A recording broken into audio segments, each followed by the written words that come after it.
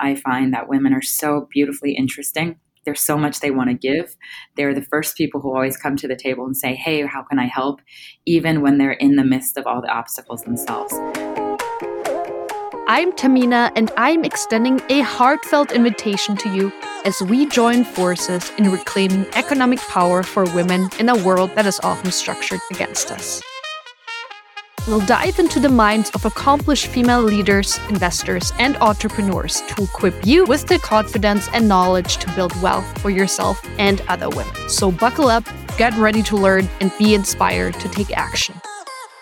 Today's guest is a woman I've had a massive woman crush on ever since I met her for the first time. When you meet someone and the energy in the air just shifts, well, Joy Fan is one of those people. Joy is a 2-time founder, operator, and urbanist, democratizing access to affordable real estate. Joy spent her early career in environmental design, brand marketing, and real estate asset management, and has since disrupted the traditional commercial lease model into license agreements and popularized the global strategy of pop-ups as a founding member of Storefront, the largest marketplace for short-term retail, which has since been acquired. She's known for creating the retail as a service model adopted by hundreds of DTC brands, REITs, mall operators, developers, and landlords, and unlocked prop tech playbooks for the masses as a contributor to the Ultimate Pop-Up Guide.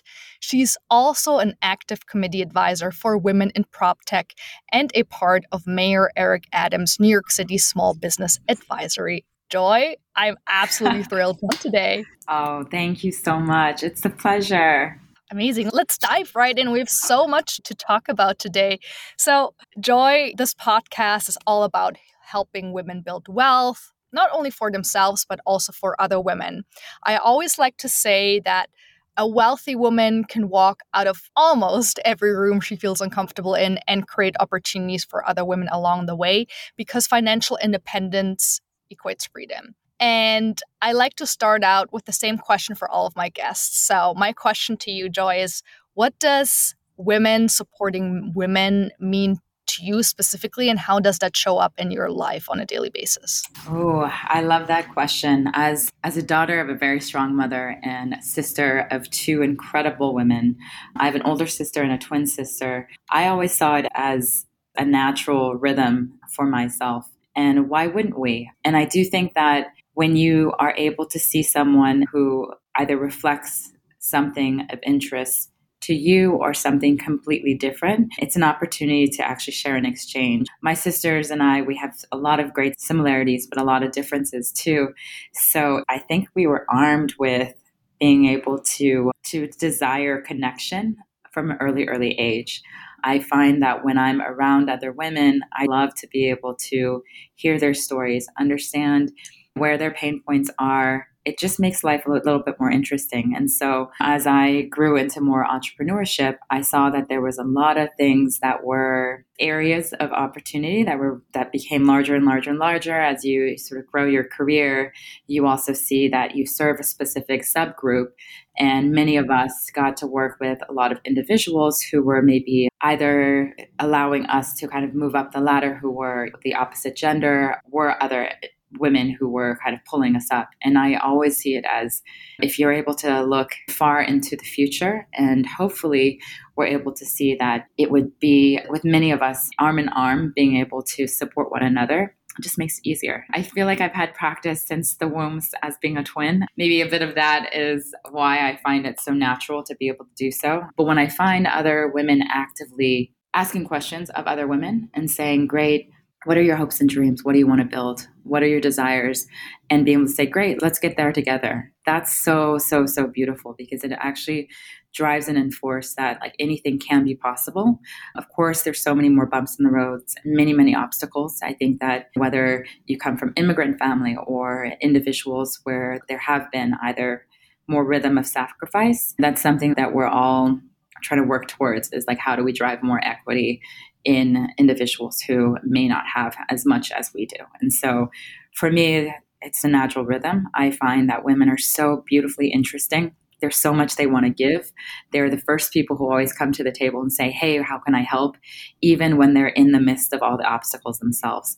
So it's really exciting for me always to, again, look in, see where I can be supportive. And of course, that's why when you and I met and you instantaneously said, hey, how can I be of support? I love that. I think that I'm very attracted to that kind of energy, individuals who, in the balance of billions of things we're all doing, you will always leave room for the abundance of giving. I love that. Oh, that warms my heart so much. And I couldn't agree more. Women, at least most women, I've had the pleasure and honor of meeting and building relationships with beautiful, beautiful souls. And when you meet those special types of women, to your point, it comes so natural. They open up, they create and hold space for you, oftentimes leading with vulnerability, which is oftentimes a great way to establish trust with someone that you literally met probably because another woman introduced you, right? That was the case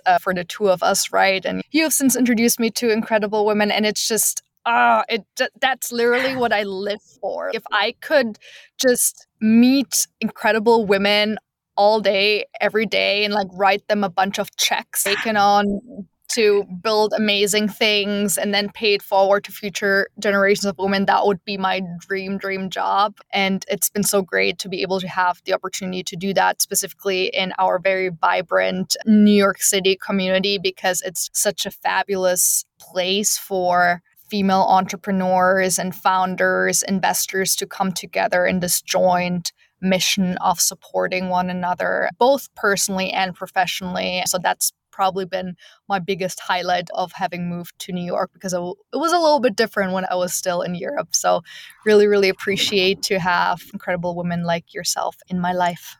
Oh, thank you. Well, I do see that dream being actualized sooner than later for yourself. It's something that I know that you put out there, and it would be an honor for all of us to be able to have that check by someone who is a visionary as you are. Thank you, Joy. Oh, God. This, like, to our listeners out there, this is the power and the magic of women supporting women. We need more of that in this world. Joy is just a fabulous example of someone who holds so much space for other women. Let's pivot quickly, Joy, because I definitely want to talk more about your incredible work with Retail, the company you've built. Many people in the entrepreneurial world refer to you as the queen of experiential retail. I think that's a really cool name and title. We just heard it in the intro. You have this wealth of experience across brand, design, and real estate. And your company Retail seems to be the culmination of all the different unique professional milestones you've reached over the years. So would love for you to tell us more about the value proposition of Retail and why you believe in the marketization of access to affordable real estate so deeply. Yes, it has been a labor of love. And you kind of look at specific things that you do in your past. There wasn't a straight line. There wasn't really, I would say, prop tech as a description when I was going to school. Even entrepreneurship wasn't really something that was a after school program when I was going to school. And so I'm so pleased that it's more in the verbiage for so many young people. But back then, you kind of go through the motions of life. An obstacle comes up, you look at it, and when you're young, you think anything is possible. So you kind of go through that and see that, okay, well, if there's an obstacle there, how can I improve it? That was, as you saw, a culmination of the things that I was doing. I was within the branding and marketing space, creating brand. And then in the real estate asset management side, I understand the value of real estate. And so really mixing the two, it's almost like ingredients. I saw that why not be able to have more brands go into physical real estate? In 2008, the recession really caused a lot of splintering of how real estate was done. And there was rising vacancy. It was between, I believe, 4 to 8% in a jump within the span of 2008 to 2012. And so that was such a big jump in that time period. Of course, now we've come across during the pandemic where there was some unique positioning with real estate during the height of the pandemic. I would say from learning about a lot of the things of how real estate has been done, it's very static. The real estate was always 20, 40 year locked leases. In 2012, we created a license agreement, which was popularized by, again, Storefront and many others. And we made that more and more popular because there was demand for it. So direct to consumer brands also became a term that was more utilized. And you could see that so many entrepreneurs and online brands wanted to jump into physical retail, but they didn't know what was going to happen 5, 10, 20 years for that matter. And we really, really took the time to say, great, why not popularize license agreement, which allowed more and more brands to take on terms that were less than a year. When you de-risk the real estate and you don't tie them, it allows for people to really try. What I was seeing, again, in working through Storefront and then leading all of US, was that a lot of the brands that we were working with constantly were desiring for, again, something that was a little bit less expensive and less risk. And if you think about it, pop-ups are between $250,000 to $500,000 to do it really, really well. And that's just for 1 month. If you wanted to do it for a year, you would have to probably have $2 million in funding. While we were able to offer this up for a lot of direct-to-consumer brands who had venture dollars, what I saw was that there was a 90% of brands who did not have this. And so many of my friends are incredible entrepreneurs. Many of them are women entrepreneurs leading incredible female brands. When you look at the consumer tie to what is trending and what people are purchasing, we know that the consumer power is between 85, 86%. And many of the women are deciding for the household what to purchase. As a new mom, for me, I've always looked at the things that I'm purchasing. Is it also trending around the individuals around me? And many people say, great, the convenience is being able to push a button on our phone and have it be delivered either same day or within the hour. To me, I always flip it back and say, wouldn't it be nice if we could just go downstairs and actually just purchase the things that we want? And so a lot of the causation of why we created this was being able to say, great, we looked at the data, and I would say 90% of the brands that were requesting short-term retail wanted something that was going to be less than about 2 months. And if anything, there was a splinter between brands who wanted something that was activated for a weekend and then one that was actually going to push sales. And so when we saw those two cohorts of brand types and then looked at what was the desired price points, it was way, way, way lower. So we looked at ways to be able to actually lower contribution margins and be able to say, great, could it be more in the line of shared space? The pandemic happened and it became a tailwind for this concept.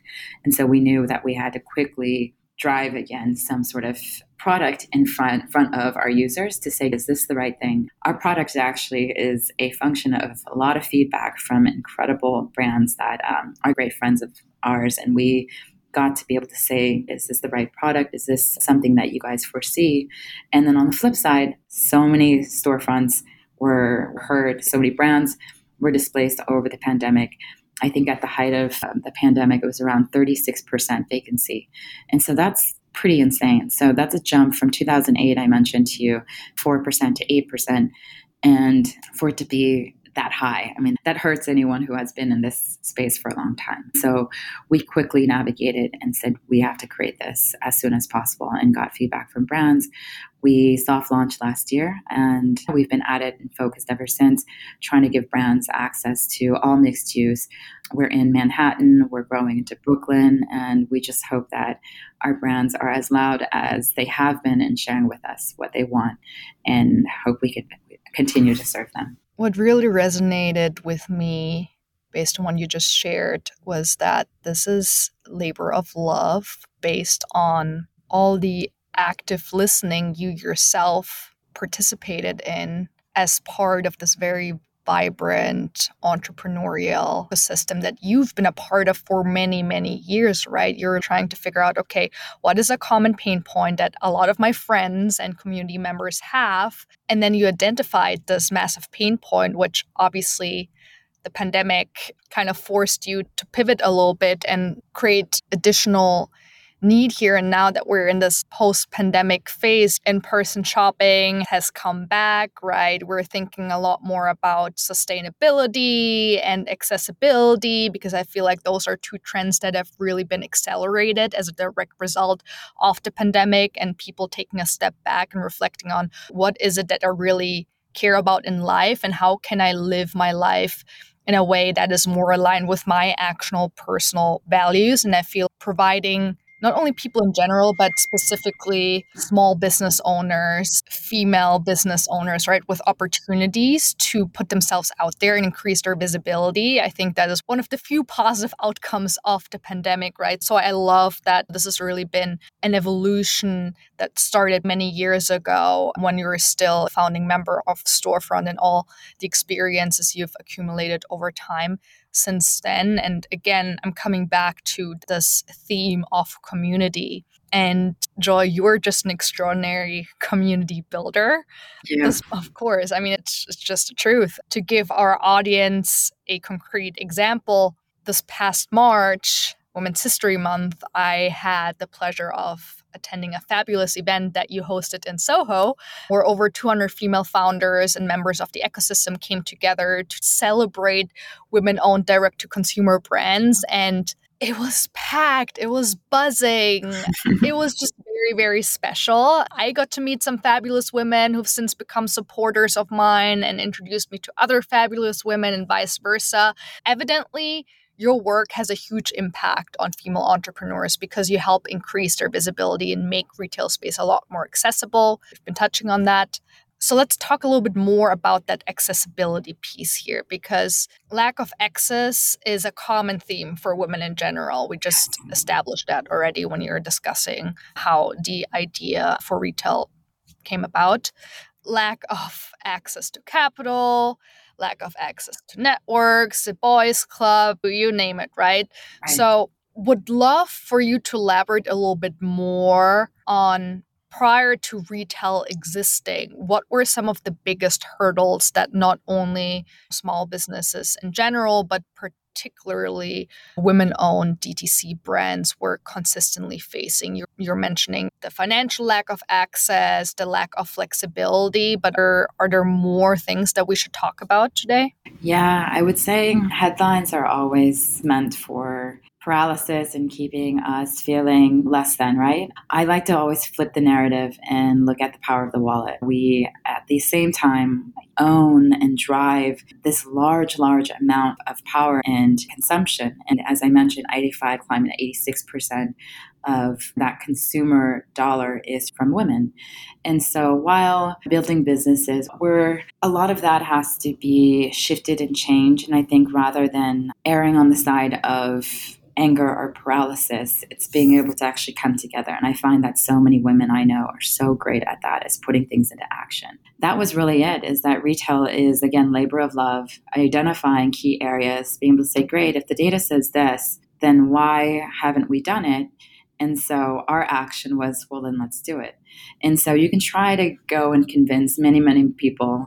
And that's what I see is like the ask for permission piece that we get sort of stuck into. Or you just kind of say, if I'm spending more than, again, half my time or 85% of my time asking others if I should, then that's a real clear indicator that, yes, it's got to happen. And so then you bring advocates into place. The biggest thing is being able to bring individuals who are going to be either your biggest champions or be able to kind of open doors and windows for yourself. And so that's really been it. I think having been in this for a long time, most people don't look at commercial real estate and say, oh, what's the compassion for commercial real estate is kind of unique. But I would say that it is the number one thing that actually drives community. So when we sit in a neighborhood, most of it is like, great, what is the rental price? And we're all really influenced by that. But I would say is like the vacancy. I mean, I say every time we look around and we're paying a high premium to not only live in this city, this great city, and seeing vacancy, is that we're paying also a premium to then have to order ourselves something online and have to access it that way and have it be shipped. And so it's really about aligning our behavior with our core goals, and our impact is so much tied to that, right? And so when I think about why this is so important to me and why more and more and more brands should have that visibility, is because when women are the decision makers, we should see that the sum of either products out there should be women led and owned and built, because we're the ones really consuming it. And so when it's tested, we're able to actually then draw out what should be the neighborhood products that we get to purchase right then and there. It actually saves us time and it saves us money. And so that's where I think that the link between understanding how neighborhoods are built, how communities are built, is that shared resource of us being able to go downstairs, be able to purchase from our friend who created an incredible period brand like August, or for us to be able to say, great, what kind of snack foods do we want? Is it going to be gluten free? Is it healthy either for my child or for myself or for my family or someone I'm taking care of? And these are all things that, again, as decision makers within the household, we should be able to also decide what shows up in our neighborhoods and how it's purchased. And so that's the sum of what retail is. It's no doubt that it is named retail. It's spelled RETELL.co for the listeners, of course, but it's no doubt that we utilize that word as a play on words to say we believe that the greatest brands have a story worth telling. And so at the sum of it, we want for all the brands and those founders to be able to share their story loudly and to be able to say, I created this because of what. And most often I find that female founders have such an incredible story that it's really, really about something that they either lived through or partake is another one. I love the founder and I had a chance to hear her speak at a CPG event. And she just was all out of love of saying her kid had these allergies and things like that. And I find so often, again, it is these incredible individuals who are taking the risk to say, hey, this happened to me. And I'm hoping either to prevent it or to be able to support something. And yeah, that's why it's something that is such a passion point for myself. Our team members were all sort of in it, really, really hoping and believing that at the face of being able to rebuild commerce and rebuild neighborhoods, we can be able to actually place these brands that we feel like have something to say and are actually refueling our economy. I think it's so powerful to incorporate that narrative of the community coming together and actually deciding on what their own or our own neighborhood should look like. Because oftentimes you move to a neighborhood and you think, there is my favorite supermarket, maybe there is like a park nearby, and I'm somewhat close to the subway, right? Especially in New York City.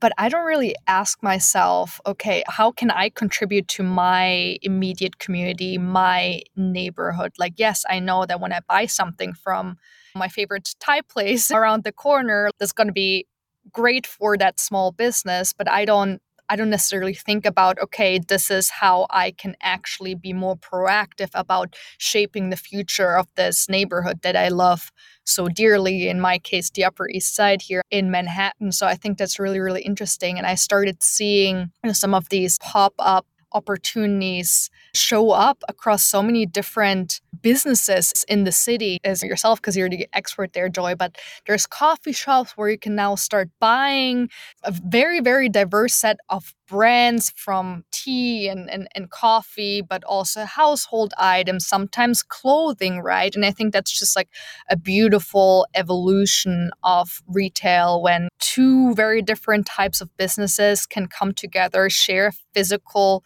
retail space, also share some of the cost associated with it, but reach a bigger audience together and thereby growing closer together as a community, as a neighborhood. And I think that's really, really beautiful. Yes, you're absolutely touching upon something that I think is what we consider that the camaraderie between online and physical retail, right? No doubt there's been thrown around this idea of omni-channel. We say that it's really important to be able to have a physical presence because we are, as individuals, as humans, we're multisensory. So we really light up when we get to actually use our senses, whether it's taste, touch, smell, sight. And so when we get to do those things, we find that it drives more and more and more ROI conversion for our brands. And so being able to, again, double up with having a placement in, again, a coffee shop, a co-working space, another retail store, a hotel lobby, we look at it as mixed use. We're really providing and arming our brands to show up exactly where their consumer is.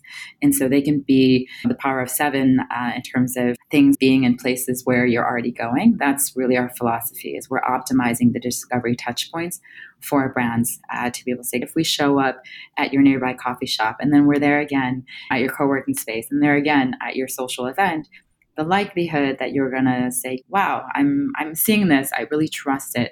And then really that sort of community then also trust it, right? If you're maybe tasting from Zaza chips and saying, great, this is so delicious. And someone else is like, yeah, this is amazing. And you suddenly find yourself scanning the QR and being able to purchase it for your home for your next party. We find that in the convenience of higher dwell time, more people are able to socialize and purchase. But the days of going again to a space and spending a whole day Saturday, it's still happening for sure, but it's fewer in terms of us kind of getting out of our way. And that's really important, is that the pandemic has shifted entirely how consumers actually again discover product. And while digital channels are about less than 3, we see that our brands are able to convert at a 40% and higher. And so that's where the hover point is. So it's exciting. And to us, it's only a natural fit to be able to utilize our platform alongside their digital channels. But at least, again, that discovery and an optimal discovery for any human is there. And we're driving the convenience of learning about the product, and then you can actually ship it to yourself. I love that. So we've now spent some time talking about the individual experience of consumers within our individual communities and neighborhoods. Can you share maybe some stories or anecdotes from female business owners that you've worked with over the past few months that made you think, yes, this is exactly why I'm doing what I'm doing? Oh, all the time. Come walk with us. It's always fun. I think that the biggest thing sometimes when people have a big question mark or haven't seen it in action is I say, great, come, let's walk a neighborhood and let's just jump in and take a look. And for our small business owners, the biggest thing during the pandemic is that they had to be very conservative about traffic, and that was dictated by safety. So either it was occupancy had to be cut in half or 25% to half.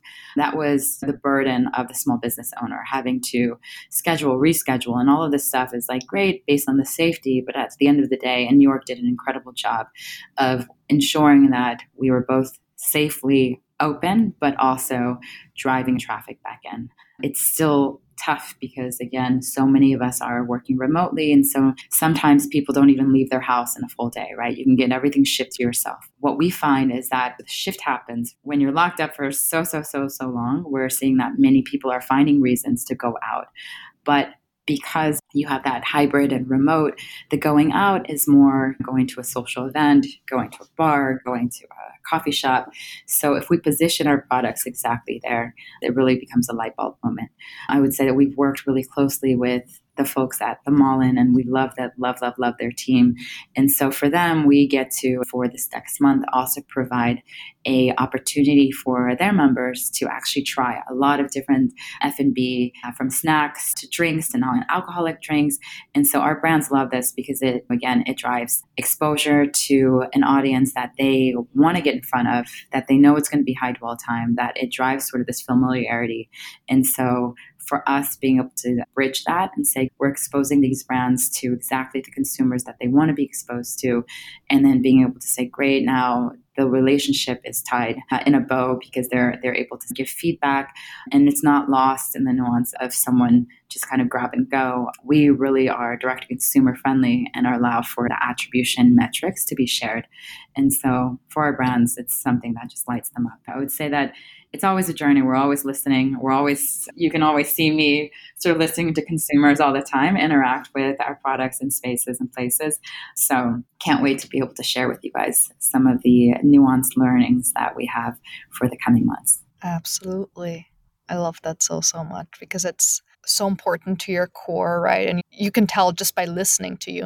I could listen to you talking about this for hours, and I'm relatively new to the world of prop tech and commercial real estate, and it's something that is so interesting to me, but because you show up with such a high level of authenticity and you can just tell that your heart is really in this, it's contagious. So I love listening to you talk about this passion of yours, Joy. Let's shift gears a little bit Yes. because this is not the first time you're building a new venture, right? And I'm sure there were tons and tons and tons of learnings you've taken away from your time scaling and ultimately exiting with Storefront in the past. This is a very broad question, Joy, but what are you doing differently this time around from a founder, new venture perspective, both from a business and from a personal perspective? Always listen to your users. I think when in doubt, whether it's team discussions with outside, you always have advisors, investors, individuals saying maybe something that's happened before.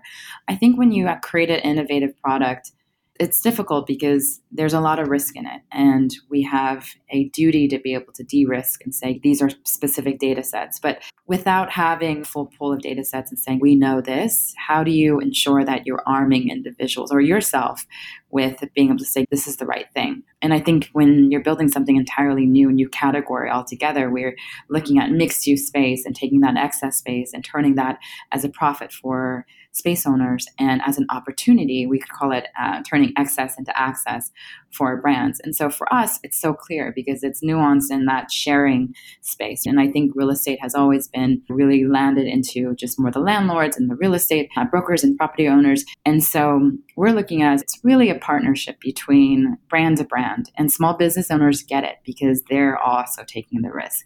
And so what I've learned is that when we, between the team or as we jump into either a new milestone or something that we're looking forward to as a goal, if we're ever in disagreement or to have a I don't know moments, we always turn to our users and say, great, well, let's just leave it up to them. That's the trust that we get to have, the loyalty that our users have at any moment. I mean, sometimes it will be weeks and we'll go back in and say, hey, can you just take a look at this or give us feedback on this specific feature? And they're always quick to respond. And so I find that that's something that the rhythm of being able to build a company and feel like you're going fast, fast, fast, fast, and you're having a lot of people with many, many hands in how something should be built. Quite frankly, I find it just more fun when you can actually just get real feedback from the users and say, well, I guess this is what they love, this is what they want. It also allows us to move more quickly because there's more focus. And so I feel like with our team, we always use that as a tool. I love that. So, moral of the story here, listen to your users always. Always ask questions, ask lots of questions, and invite them into your space, into your venture space, into your business planning, into your iterations. I think that's a very, very valuable lesson. What about from a personal perspective? You've probably evolved as an individual. Your priorities have probably changed over the years, right? You're in a different stage of your life. Maybe you're giving yourself a little bit more grace. You're probably wiser. Walk us through what that looks like. Oh, it's a beautiful work in progress. I will say I consider myself more of an operator slash entrepreneur. There's different set of strong suits in terms of being a founder and the individual who is in front of creating the ask with either venture. And we were talking about this in terms of being able to have that access to capital. I definitely have been able to, and I quickly always look in and say, where are opportunities I can improve and what are my strong suits? I try to dictate that pretty quickly so that I'm not spending so much time saying, where can I improve and improve, but saying, do I have other individuals around me who could do it better? I feel so fortunate that our team is made up of some of the greatest, most badass individuals who are the best experts at their domain. You can quickly see how well they are able to do it. I like to always dip in and say, maybe I'll try and dabble just so I know again, and it gives me a little bit of empathy to understand what their strengths are, what the individuals I have armed our team with. And I would say that our team, they're so good at what they do. So I think being able to always look at what are my key opportunities, but not having to do it all. Delegation is something that's so core and key and something still work in progress. My relationship with time has certainly shifted as a new mom to a young 7-month-old. And I just think that now I look at it as an observation of time value. And it's great to be able to do that. I think that I'm way more optimal with each minute. It used to make me more stretched in terms of hours. But I find that my multitasking skills is now I'm armed with being able to have foresight onto, is it going to actually align with future goals, current goals? So those are things that are still work in progress. I'm definitely open to if individuals have a time management, either book or tool. That is something that I'm always looking at. I do a lot of time blocking on my calendar, and that has worked. But part of being an entrepreneur as well as a mother is that some of it is so unknown and you have to really catch it as they come. And so the obstacles are constant. And so I do think that being a mother has been probably one of the most entrepreneurial things I've done, because you can do and you can work so hard at it. And there's still a big open opportunity of areas in which you have no idea how it's going to be. And it's a lifelong journey. And so I think it also keeps me open to, this is a lifelong journey. If we really believe in what we're doing, and it's not if, but it's when, and you really just start to, jump into things that you're uncomfortable with, but you just do it because you see the larger outcome, and they can be incremental, but it can be way more rewarding. So it feels familiar as I'm raising my 7-month-old to be able to say, I don't know the outcome, but I know that if I put in the good work, it feels right. I love that. Huge fan of leveraging the Eisenhower matrix for determining how to structure my days. And you're familiar with the Eisenhower matrix, I'm assuming, Joy, right? Yes, but I feel like I need a boot camp of sorts to be able to put it in practice. As an entrepreneur, I always looked at it as like 24 hours, and that's what I felt. The gift of time was based on those 24 hours. But now being tired is a different tired. Being able to balance many things, it's just a little bit different. I think it makes me a lot smarter about it, but it's still a work in progress. But I'd love to hear your view on it and how you've been able to hack your world and your time management. I mean, I have the utmost respect for you because I don't have a child sitting at home, so I cannot even fathom. I have just so much respect and admiration for working moms specifically, and even more so for female business owners with kids. I cannot even imagine. That's actually one of my biggest fears, because I do want to have children one day. I want to have biological children one day. And the stories I've heard from women, things around miscarriages and birthing trauma and postpartum depression. And then we haven't even touched upon the things like gender pay gaps and how they differ between moms and dads, and how it's already bad for single women who don't have children, but it gets significantly worse for women who have mothers. There's that motherhood penalty that fathers simply do not get. And so I digress, but No, that is we can absolutely always dive in and jump in. I think it's so important to have open discussions about both in personal and business practice, both in surrounded by friends, both female and male, and professionals within that space as well. It's so top of mind. I found that so many of my male friends as well have it top of mind too as their partners go through it. And it isn't something that should be done in silo. We're in an epidemic where the thought of having children or starting a family as the news, and it's constantly again in that negative state. And we are in a recession. And so I do think that because we feel like we can control time and environment, we sometimes put it off. But I think it's one of the most important things to be able to discuss, because it goes into the central goal of what do I want? And it has to be, what do I see myself in the next 50 years? Not in the now, but in the next 50 years, and be able to say, am I working towards those things? Having a family with kids or without, it's just one of the most beautiful things. And I look at it as our community, again, being able to say, how are we arming ourselves with individuals that we can call to support us and be able to support? The more we always think about who do we want to arm that with, it's pretty much very similar to running a business. You want to be able to say, who are the individuals that I light up, or maybe who have the strengths that I don't have. And so when you're able to lean on that, I find that a lot of my friends who are really incredible at multitasking and seeing and arming themselves with individuals who are different from them, who have skill sets that are different, are really good at, again, doing the parenting as well. And so I think the assumption I felt too is that it was this other category of muscle, and almost like we had to be ready for it and train for it. I mean, honestly, I would say every parent I've ever known, there's no ready.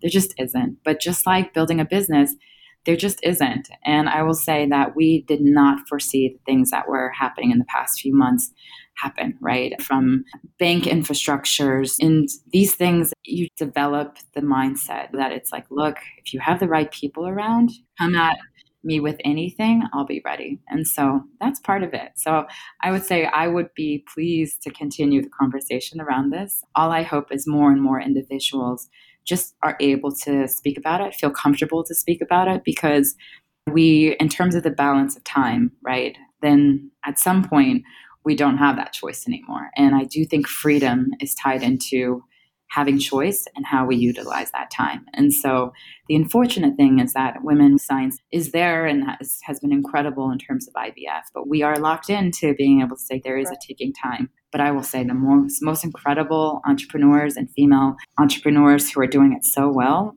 they have this incredible resourcefulness. And I look to so many of my incredible female friends who are doing it swimmingly well. But they're also very honest about when it's hard. So again, I think that's the most cherished moments is when I hear friends say, oh man, I just had a tough day and I just need to tell you about it. And I go, I'm here to listen. And then when they're up for it, we say, okay, let's come up with a plan. So that's the best. Oh, absolutely. And I've definitely heard from a lot of women as well that becoming a mother, it unlocks this new superpower in you. I mean, there were already so many superpowers just by virtue of being a woman and being raised in this world and having to overcome a lot of obstacles, right?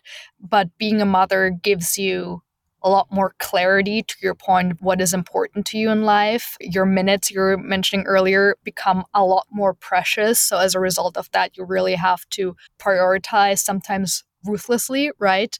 To make sure that you invest enough time in your top priority, which is your family, right? So in that sense, I am looking forward to being able to unlock that power at some point in the not so distant future, hopefully.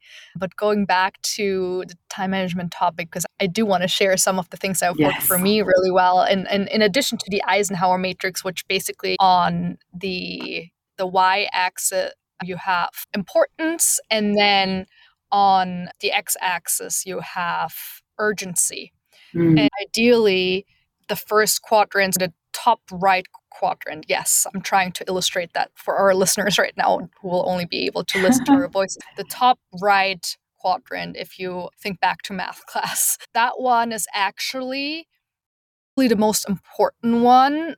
The tasks associated with it that are important for medium to long term success, but not necessarily the things that are super urgent from a day to day, from an operational perspective. So, those are the things that we tend to put off, even though those are the things, 20% of tasks that oftentimes unlock 80% of your success. Those are the things that we should probably focusing on getting done on a weekly or at least on a bi-weekly or monthly basis. But because they're oftentimes not urgent or like fires we have to put out, we tend to deprioritize even though we shouldn't. So I'm always very mindful of making sure that I progress in those areas as well, in those fourth quadrant areas, because I know that those will be most impactful to me long term.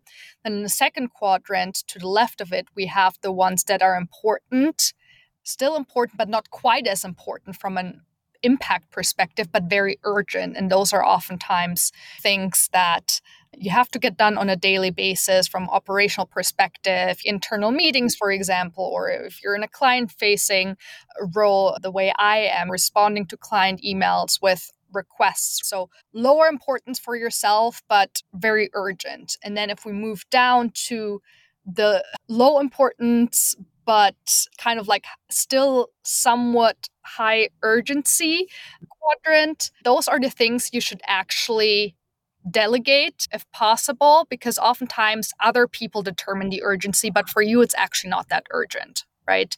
So those are things you can ideally outsource to other people. You could probably still do those things really well for yourself, but that's not where you should be spending your time and energy. So that's the third quadrant. And then the fourth one are just things you should stop doing altogether because they're just not important and not as urgent either. So that's how I try to think about it. Something else that has really helped, I set a lot more boundaries around my calendar. So for my 9 to 5 job, I don't take meetings before 10 a.m. and I don't take meetings after 4 p.m. I wear a lot of different hats. So in order to make it work simultaneously, like I have to set those boundaries. Then within that 10 to 4 p.m. time frame, I try to be really, really focused. Joy, I know that you were recently raising funding for Retail's seed round. And unfortunately, we all know the horrific stats around women having raised less than 2% of VC dollars in 2022. It's so frustrating. But curious to hear from you what support systems you were able to tap into when you were looking to raise funds. Were there any organizations or networks or individuals that were particularly helpful to you? Yes, so we did a pre-seed and close one in October 2021, and it was really just individuals who had worked with me previously. And last year, it was interesting because we did go out for a seed round.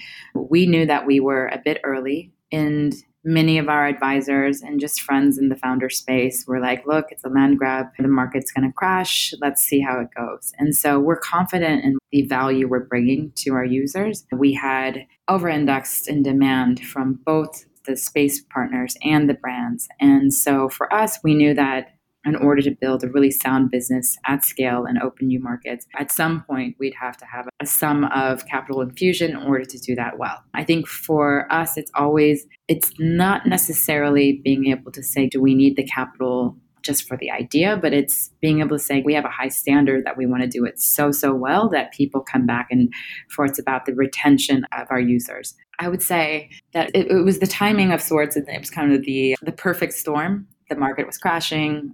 We were a bit early in terms of conversations, but I'm so glad we did it because I will say that so many people have now been proactively reaching out to us, which is the best dynamic to have with investors. You can't deny when you're actually building value. And I would say that the one thing that I would always share with all founders, male, female, but specifically female, is focus on your core strengths and do that well. It's undeniable. I would say that for myself, it's actually being able to get user adoption and driving revenue. And I will say that last year when I pivoted to fundraising, creating the ask for funds isn't my strong suit. I'm actually quite used to being able to make money than ask for money. And so there was a little bit of this imbalance of my strong suit.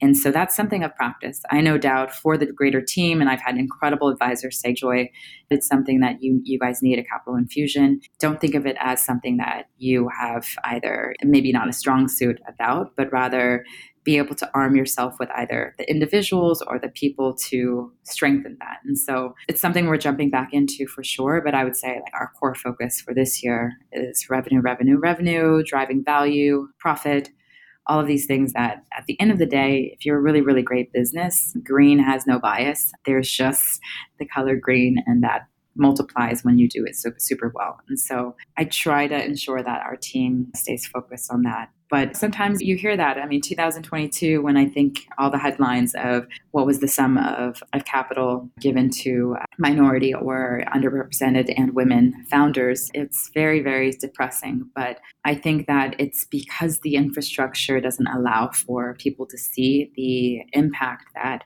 these incredible, diverse individuals and minds are able to offer. And I find that more female have higher empath and have a nurturing sensibility that allows for higher retention companies. So when we start to actually shift the narrative and see what do we value, and maybe more companies now will be built with a nurturing mindset and be able to grow internally as opposed to this high churn mindset. The days of being hire fast and fire fast, maybe it's a little bit more of really know what the value you're bringing and hopefully be able to grow within. And so I think that there's so much importance of being able to do that, as now the individuals who's kind of saying we have like our team so patient around some of this from like last year and us navigating the fundraising process and then being like, great. And there's a little bit of optimism and realism that has to happen when you're a founder. You have to be able to say, when do you kind of push and when do you actually say this is what's happening? When do you share transparency and when do you ensure that you are not saying too much so that everybody stays focused?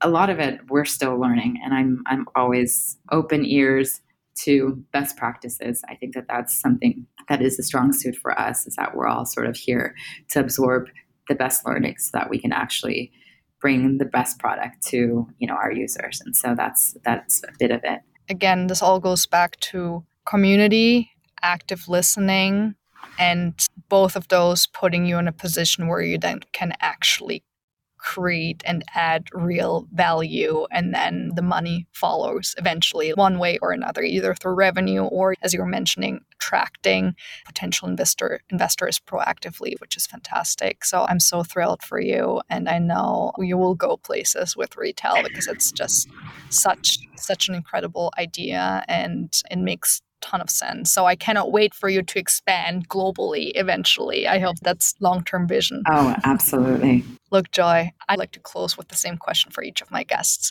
What's a financial milestone you've achieved that you are the most proud of? I think even having raised our pre-seed, looking back to the very first conversations I had with a few advisors, it was very not in my culture to ask for a lot of things. Maybe even just personally, I come from immigrant parents. They've hustled, they've worked hard. Both of them worked when we were growing up. And so you really, really find independence, and you thrive in being able to say, if I can make it out on my own, and you become resourceful in that. And the ask piece of it was kind of strange. So I had a dear friend of mine who I just said, look, I need to put this in practice. And a few actually of my friends and champions and advisors have put it really, really point blank and said, look, at the end of the day, money is borrowed. And venture borrows from LP, who borrows, and it's just banks borrow. It's a cycle. And it's really the ones who know how to drive value that get to have it more quickly, right? And so I think that that's something I've absolutely been charmed by listening to that advice and being able to say, if I don't create the ask, and now it's just become something that I know that it's a larger mission, that in order for us to provide spatial equity for the greater economy, for there to be more products in people's hands that are the right products that actually get to fuel our neighborhoods, in order for us to do that, we have to keep pushing. And I have to be very unapologetically asking others to say, we know that this is the product that will be built no matter what. It's not if, it's when.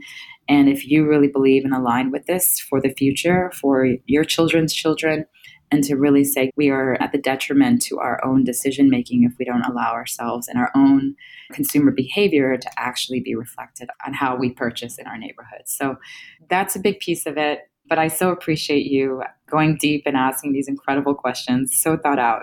Thank you, my dear. This was honestly one of the biggest highlights of my week. So thank you for that. I'm so glad that we met. And I know this is just one of many, many conversations that we will have moving forward. So thank you for taking the time today to have this wonderful conversation. And I cannot wait for our listeners to be able to benefit from your wisdom and your magic. So thank you. Thank you so much. It was such a pleasure. I could do this again for hours. So, and we will, and I look forward to it. But yes, thank you so much for having me on and just sharing with me as well. Thank you, Joy. Hey there, not so fast. If you enjoyed this episode, please consider leaving a 5-star review on Apple Podcasts, Spotify, or wherever you've listened in from today. Reviews are a podcaster's most important currency. It helps me create visibility for the incredible women who join me on this show. And if you've made it this far, I'd like to believe that supporting women is one of your favorite pastimes. If you already left a review, first of all, thank you, but why not share this episode with a friend or post it to your Instagram story? Thank you for helping me on my mission to make women rich by making women rich.